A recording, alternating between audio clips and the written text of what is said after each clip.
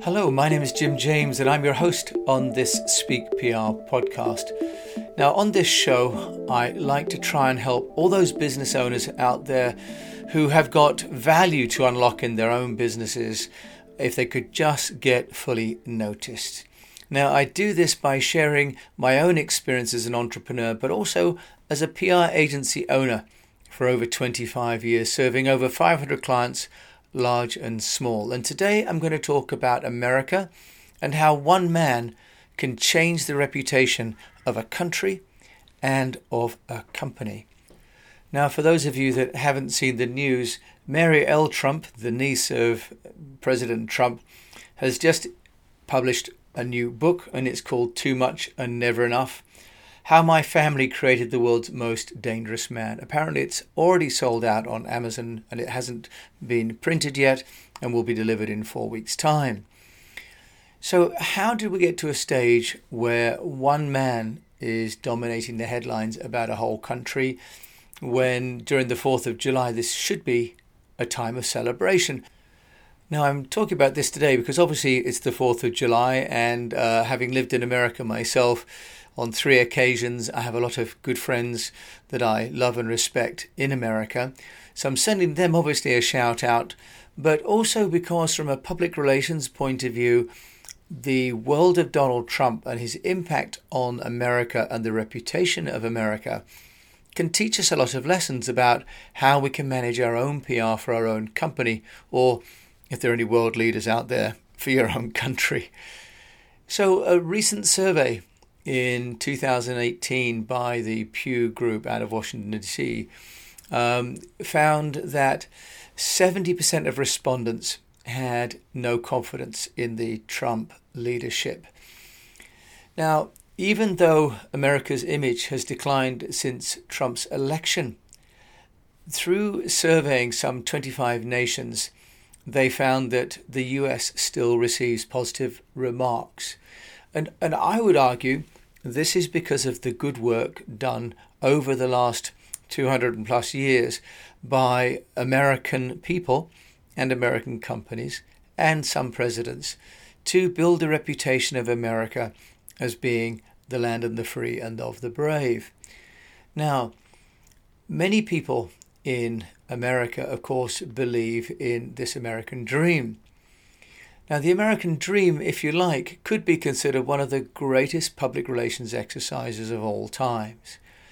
It was actually started in the 1600s, and it was used by those in Europe, predominantly landowners and the wealthy classes, attempting to get immigrants to leave Europe to settle in what was at the time an unknown land, probably of savagery and probably certain death for a large number of people. The idea that one could escape even indented servitude, for example, in Europe and get a free pass, even some free land for those that went to Virginia, for example, under the King Charles grant, or with companies that were sponsoring them to go, or in the case of obviously the Pilgrims to the Northeast, the idea of political freedom.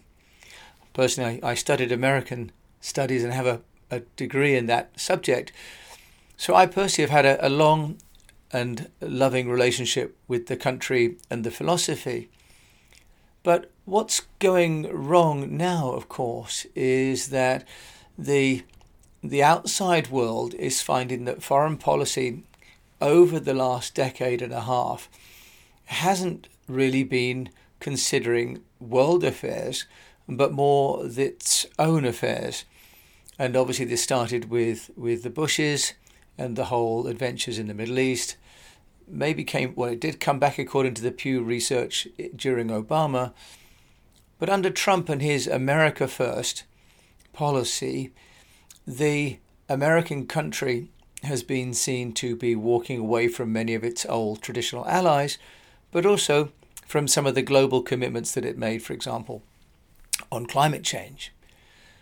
Now, this is something that, as American watchers, and we're all influenced by America as the world's largest economy, it's almost like having a parent, like seeing the father start to hit the booze and womanize and to not come home on time. It's kind of the equivalent of losing trust in the leadership of an organization or a company because one individual that has represented the whole country of America has started to behave in a way that suggests that they don't care about anybody else. Now, the sanity check is that there are a number of people inside America who do still care about that. And as what we're seeing in the international media is some of these people having a voice. But because the American presidency is all powerful and holds, for example, the press briefings, although under Trump less and less frequently, the president really has the ear of the world, or now with social media, the eye of the world. So the role of, if you like, the CEO of a country, much like the CEO of a company, is really all-encompassing. Now, the upside for those of us that believe that America will regain its place as a leader in many topics, for example, on human rights and commerce and free speech, is that there are people like Vice President or former Vice President Joe Biden, who had been talking to the Republican Senator John McCain, and they had said, in fact, McCain had said that they felt that Trump was damaging the international reputation of America. And in his book that he co-wrote entitled The Restless Wave, McCain says that Trump, and I quote, seems uninterested in the moral character of world leaders and their regimes. The appearance of toughness, or a reality show facsimile of toughness, seems to matter more than any of our values. Flattery secures his friendship and criticism his enmity. Now, the reason I share this is because individuals running companies and countries can make or break a reputation. And many countries are now starting to worry about America's role. And what's happening, of course, is that then, as we've seen just on the June 22nd in Europe, the European government turning to China. Now, if we have an organization and leadership, and we are leading organizations, most of us here, then where are the clues to what we should be doing that would get people leading and following us and not turning away from us? Because in effect, what Trump is doing, for example, to the Europeans, is he's putting them into the camp of the Chinese. He's creating a much stronger competitor for himself and for America than there otherwise would have been. Now, interestingly enough, a Pew report earlier on in 2015 said that Americans overwhelmingly think of Japanese as hardworking, inventive and honest, with few negative personal traits. But the Japanese view as Americans is the opposite. In fact, they said that only 25% of Japanese believe that the Americans are hardworking. And while 19% of Americans view Japanese as selfish, 47% of Japanese say that the Americans are selfish. Now, of course, we have two cultures there, the Asian culture of the family and society being of more importance than the individual, and the American dream, of course, all being about the pursuit of individual happiness. So these two societies, and all of them in between, are diametrically opposed to one another. But what it is showing is that countries and companies are living with preset biases about them, and the leadership of an organization can enhance or undermine that. Now, interestingly enough, there was some survey report from the OECD, the Organization for Economic Cooperation and Development, which said, a little bit old, but in 2013, so about the same time as the Japanese were considering the Americans as less industrious, this research showed that the average Japanese employee worked 1,735 hours, and the average American 1,788. In other words, the Americans were putting in more hours than the Japanese.